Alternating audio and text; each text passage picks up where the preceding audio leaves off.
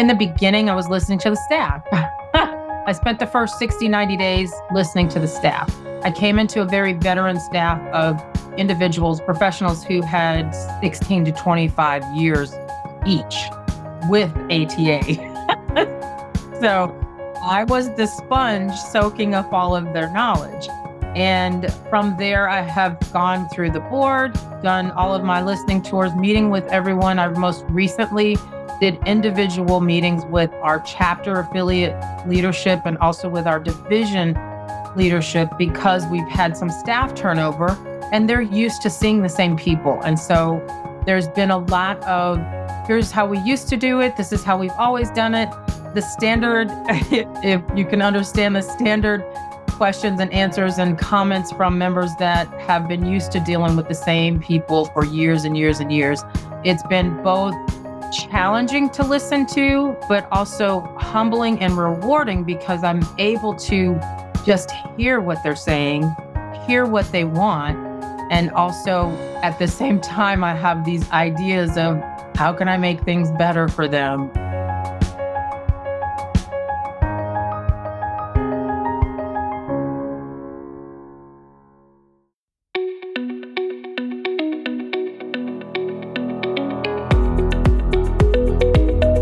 This is Associations Thrive, the podcast celebrating successful associations and their leaders. I'm your host, Joanna Pineda, CEO and Chief Troublemaker at Matrix Group International. Listen in as top association executives tell all, revealing the creative and innovative ways they're increasing membership, generating revenue, nurturing engagement, and reimagining their organizations.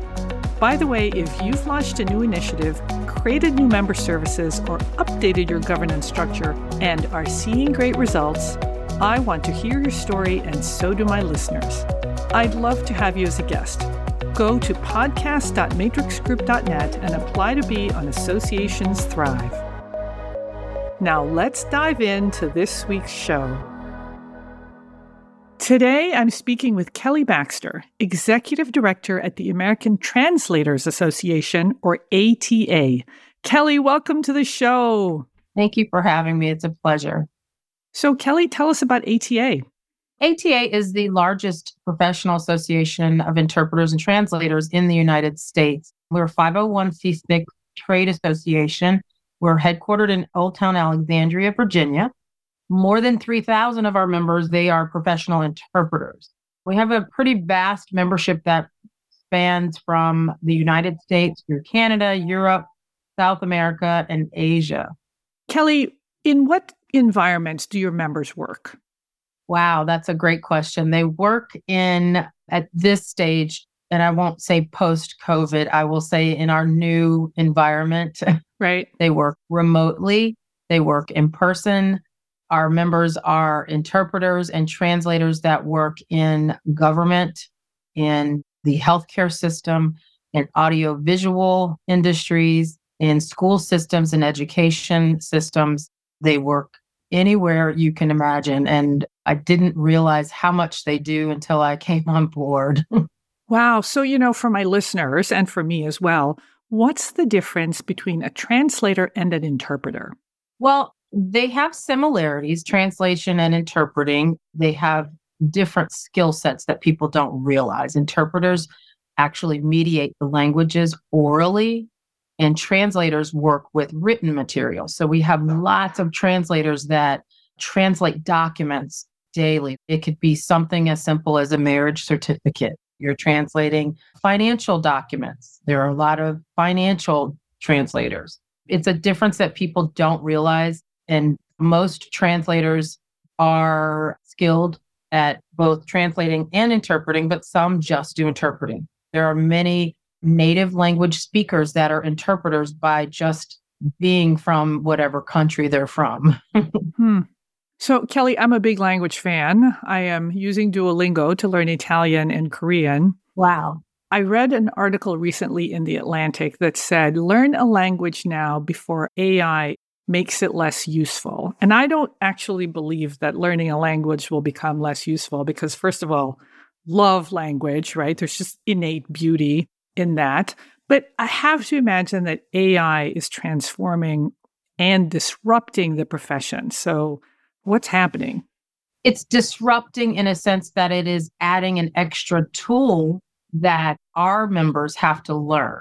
Ah, So it's not disrupting technically in a bad way.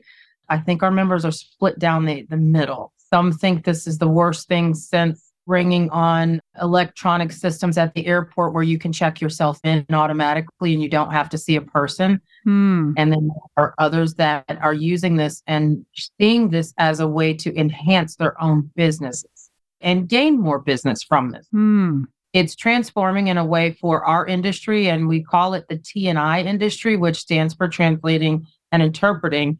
It's transforming our industry, I believe, for the better because it's allowing us to create new opportunities for our members, and our members have better opportunities for career advancement because they will gain extra tools from having AI tools. It's interesting you say that. My company is working on a large redesign for a global organization. And because of AI, they are now going to offer the website in many more languages, but they're also requiring more human translations as a result, too. So they're doing more of both. That is correct. We participated in a Supreme Court case in the state of New Jersey, and it is about remote and in-person translating and interpreting versus a virtual situation. And so far, we're waiting for an answer, but we believe that being in person is what's best. And in such instances like that, you have someone that is a defendant, for example, who needs a translator. They need a translator for their case. It's much harder for a translator to be effective in the courtroom and support a defendant or a plaintiff in any case. It's much more effective for them to be in person than to be virtual because anything can be construed in the wrong way. And then the result goes in a different way for either side. Right, right. Man, and so much happens in those courtrooms. Right. So many subtleties of the law and the language. Correct. Wow. Well, Kelli, you are doing a whole lot that I want to get into. But before we do that, let's talk about your journey. So how did you get to become executive director of ATA? I actually was attending the ASAE annual meeting last year in 2022 and had been interested in the position, had done a couple of interviews and conducted my final interview, believe it or not, while I was at ASAE. Oh, Went to my room, did a virtual final interview. And really, from the beginning of seeing the position listed, I thought, wow, this seems like a really unique opportunity. I thought, I speak Spanish. I minored in Spanish in college, so I can do this, but it has nothing to do with my language skills. right. But I just thought it would be such a unique opportunity to work with a group of individuals and companies who are their mission in life is to make things better for everyone. And it's not just one-sided. It's anyone that speaks a language. It doesn't matter what language it is, Spanish to English, English to Spanish, French to English, vice versa. So I was really interested in that. I got down to the finalist, and of course, here I was chosen. I started about a month earlier than anticipated. And to my surprise, I was at my first conference of theirs, and they introduced me to the membership. And it was just, I had such a warm welcome. The president of the board said I was their first choice, and they made a great choice. Wow. And so I was so humbled by that. And I'm still very humbled by the support that I get from my board and from the members. My mission this year has been I've told them that I am on a listening tour for this first 12 to 18 months because I need to learn and I want to learn more about what makes ATA tick. So what are you hearing during this listening tour and how are you doing it? In the beginning, I was listening to the staff. I spent the first 60, 90 days listening to the staff. I came into a very veteran staff of individuals, professionals who had 16 to 25 years each with ATA. Wow. So I was the sponge soaking up all of their knowledge. And from there, I have gone through the board, done all of my listening tours, meeting with everyone. I most recently did individual meetings with our chapter affiliate leadership and also with our division leadership because we've had some staff turnover. and they're used to seeing the same people. And so there's been a lot of, here's how we used to do it. This is how we've always done it. The standard, if you can understand the standard questions and answers and comments from members that have been used to dealing with the same people for years and years and years.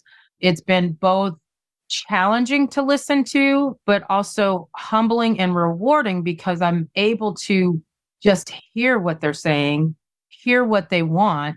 And also at the same time, I have these ideas of how can I make things better for them? I'm getting so much support, so much information. I have not had one person that said, I'm not going to help you. Everyone has said, here's the information that I've had this whole time. I'm going to share this with you.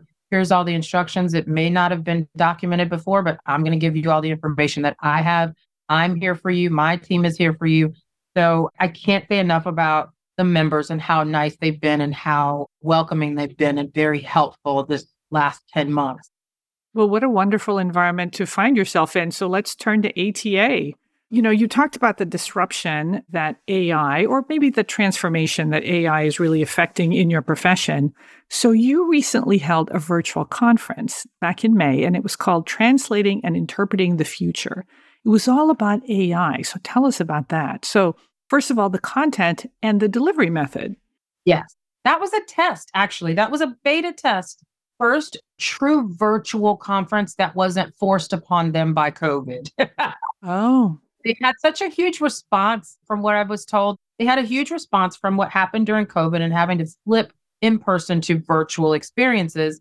And with AI just kind of sneaking in there as we start coming back into in-person events, they decided, let's try this and see how we can turn this into a positive for our industry. So we decided to hold it in the spring, hold it as an all-day, a one-day event where we would have a town hall at the end and everyone could ask questions, but we would bring in experts within the industry that could talk about AI and talk about the myths, talk about how it's going to enhance the business, talk about the challenges people may face and how to tackle those challenges.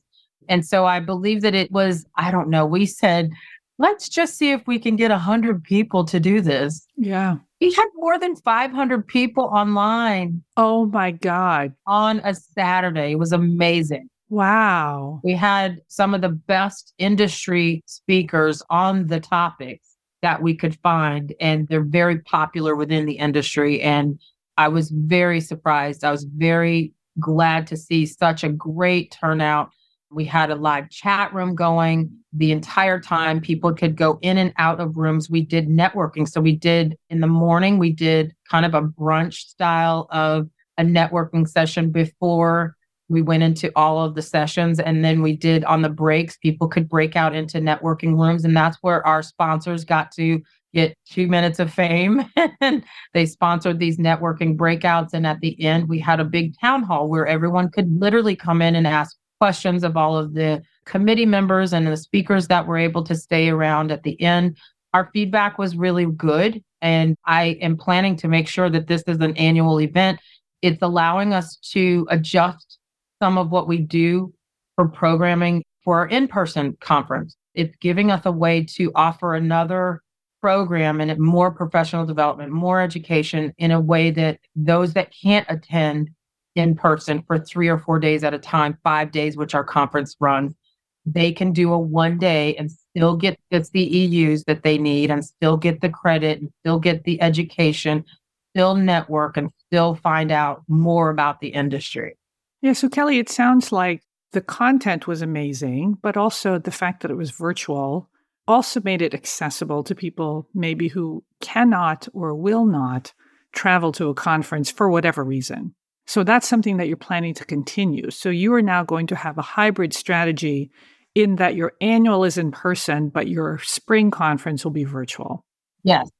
And we've even toyed around with making the virtual conference every other year, make it a 2-day, and then not having an in-person conference one year, the year that we do a longer virtual conference. We talked about that, and we kind of threw it up on the wall at our last board meeting this past weekend, and we'll see what happens. Yeah.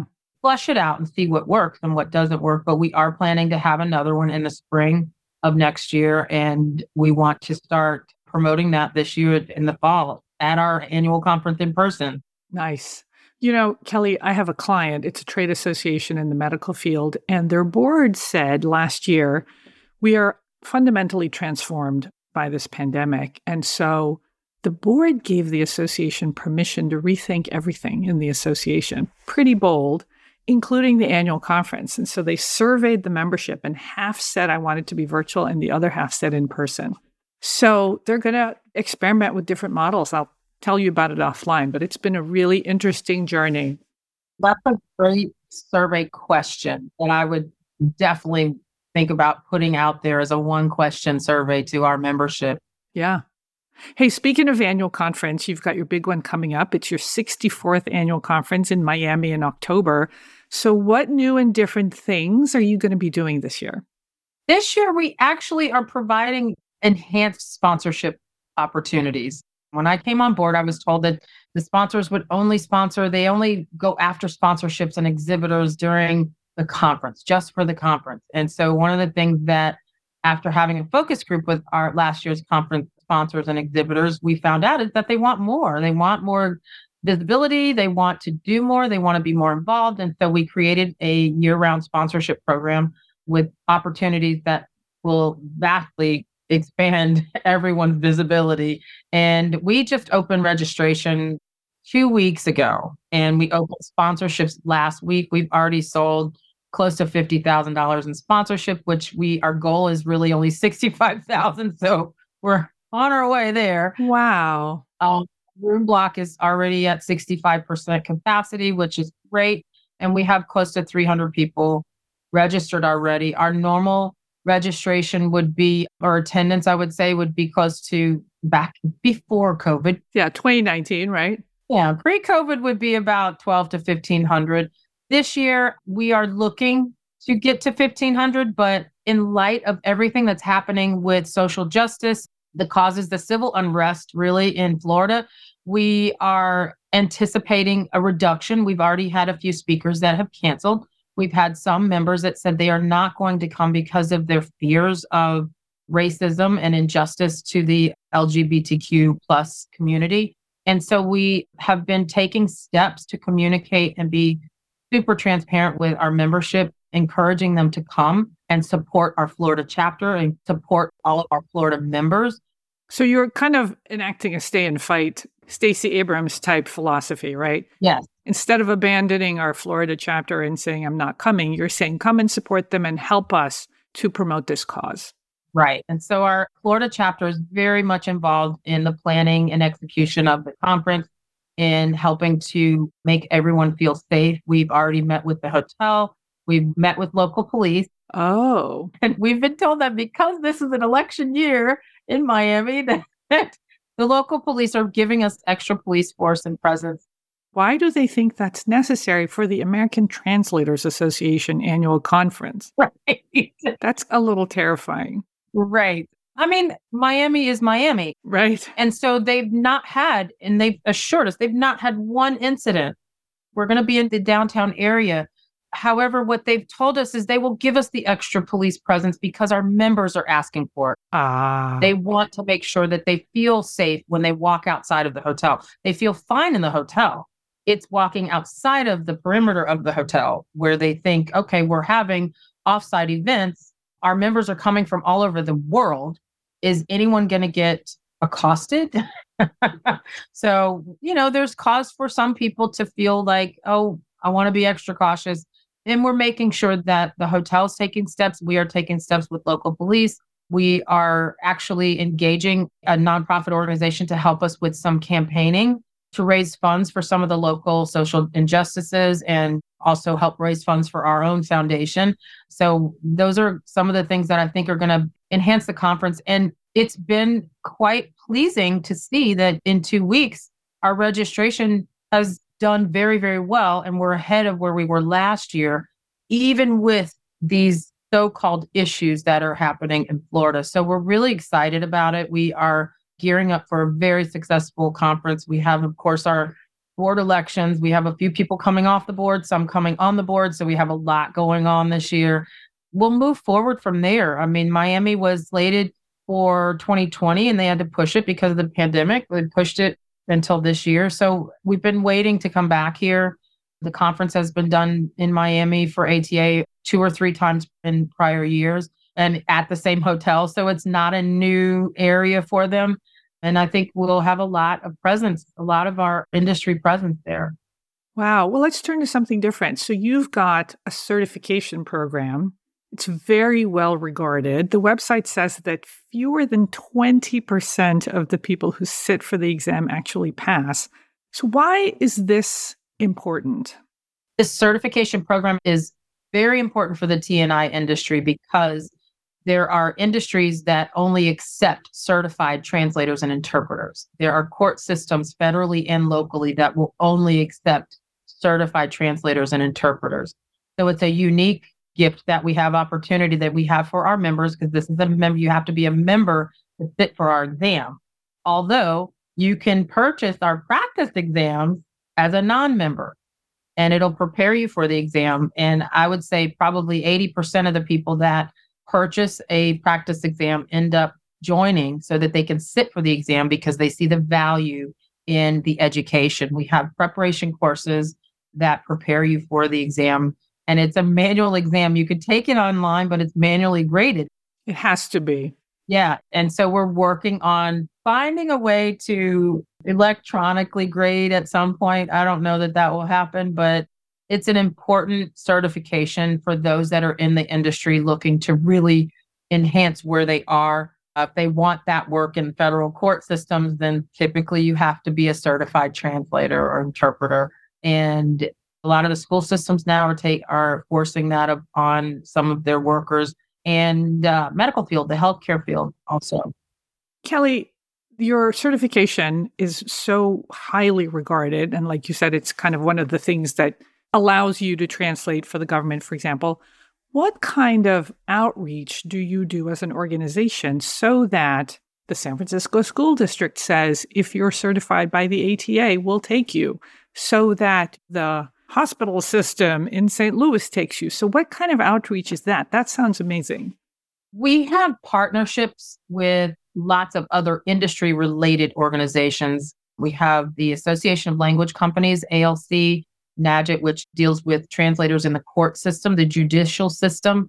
We partner with a lot of the other organizations to show them the value of that certification. We are reaching out every way we can, including social media now, which is giving us a much bigger presence in promoting our certification program, promoting the benefits of it, and actually showing testimonies, of course, someone that's got the certification versus someone that doesn't, how much work someone with a certification can get versus someone that is just an independent contractor trying to work on their own to get a job in the court system, for example, in the medical profession, at a university, being a teaching professional in the university systems. Hey, let's talk about this for a second. So while we were prepping, you gave me a pretty staggering statistic, which was 62% of your members are close to retirement. Yes. This is terrifying. Yes, it is. I mean, your membership's about to fall off a cliff unless you attract young people to the profession. And Kelli, every guest I have on the podcast says they're struggling to find young people to get them into the profession, and workforce development is huge. So what are you doing in this area? Well, we did a survey last year. At the end of the year, apparently ATA had never really asked for demographic information. The membership committee finally said, we have to have this because we need to know who our members are and where they are. Because when they start disappearing, you want to know why. Exactly. So that survey showed us who the membership was. And in that, we decided, okay, how do we reach that younger demographic? We have to dive into the school systems. We have to dive in on the high school, college level and present ourselves there. We have to go to these career fairs. How do we do that? How do we reach the young people? How do we get them interested in our industry? Well, part of that is social media. So one of the things we did immediately, I brought a social media coordinator on board immediately. He is 26 years old and has been doing this for years. He's an expert, if you ask me, because I'm not a real good social media person. So we have gone into creating new visibility platforms through social media. We've updated all of our social media channels. We're doing more analytics and outreach with podcasts, with social media on every social media platform you can imagine. And the result in that has been a really good boost in our analytics. I've seen some of the most impressive numbers for an association. For me, I've seen our numbers go up with engagement, much more engagement online, much more student membership applications coming in, which is great because that's where we are starting to build our future leaders. We start them, we bring them in as students, and we pair them with a mentor. We're going to change that name to probably ATA ambassadors. That's one of the ideas that we have tossed up in the air, and have them walking with someone for the next year. We're creating those ladders of success with our outreach that way. So, Kelli, you're being very intentional with your social media with the goal of really attracting new people to the profession. And it sounds like you're having great success. Amazing. Yes. I think one of the things it's been doing is it's further connecting our members across the world, because what other connections, how do they connect any other way? There's listservs, the old fashioned way, listservs, but having social media and that live presence 24 hours a day has really been able to help us connect our members in a way that I don't think they've done since the pandemic. Wow. Hey, I'm interviewing you for my podcast, and ATA has a podcast of its own. So tell us about the strategy behind it and what's been the success. We actually have several podcasts. Oh, I didn't realize that. I found one. Okay. Well, we have a main podcast, and that is administered through our membership committee, and they pick different topics. We have a Savvy Newcomer podcast, which is for the new members, and they call it Savvy Newcomer because it's for new members. Most of the podcasts are on new things about the industry, new things about your membership you didn't know. We have 22 divisions, and each of the divisions have their own podcasts. So if you're a member of the Spanish language division, there's a Spanish language podcast. Kelli, who is producing all these podcasts? Is the association producing 23 podcasts? The divisions, they produce their own. Oh. We have an editor that helps edit, and our social media coordinator also is experienced in podcast editing and video editing. So he helps now, which is that was just an added plus by hiring him. But the main podcast is produced through our membership department that I created. I created the membership department. They did not have a membership services department at all before I came. And that was one of the first things I did was put a membership services team together where we have a manager, we have 2 coordinators. Wait, hang on. This is a membership association without a membership department? I know. Well, right. Thank God they hired you. So we'll have to put a link in the show notes to the website and the different podcasts. And it sounds like between social media and the podcasts, you are producing amazing content. And that's what's leading to the increased applications and increased visits to the website. Amazing. Yes. Wow. Well, Kelli, I want to thank you for sharing all this amazing stuff. We have to have you back after your conference so that you tell us how Miami went. I'd love to. Absolutely. I'd love to. Kelli, we'll definitely have to have you back because I want to hear about the conference. I want to hear about member recruitment, and I want to hear about your hybrid event strategy. Absolutely. I'm looking forward to it. I'm excited for what is to come since we've had our board meeting and strategy day. So I'm really excited to flush out all of the new ideas that came up during our strategy day and in turn bring those full circle after our conference. And I'm excited. I will look forward to reporting great numbers to you. Excellent.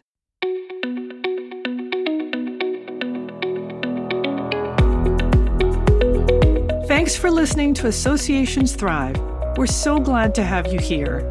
You know, my personal mission and the mission of my company, Matrix Group International, is to help associations and nonprofits increase membership, generate revenue, and thrive in the digital space. I want to hear stories of how your organization is thriving in today's challenging landscape. Please apply to be on my show by going to podcast.matrixgroup.net. By the way, do you need help with a digital initiative? Maybe it's a website redesign, a new membership database, or a hybrid meeting that you're planning. I'd love to connect with you. Please visit the Matrix Group website at matrixgroup.net. Thanks again for listening to this week's episode of Associations Thrive. Don't forget to subscribe to the show, leave a 5-star rating, post a comment, and share it with your colleagues and friends. Bye!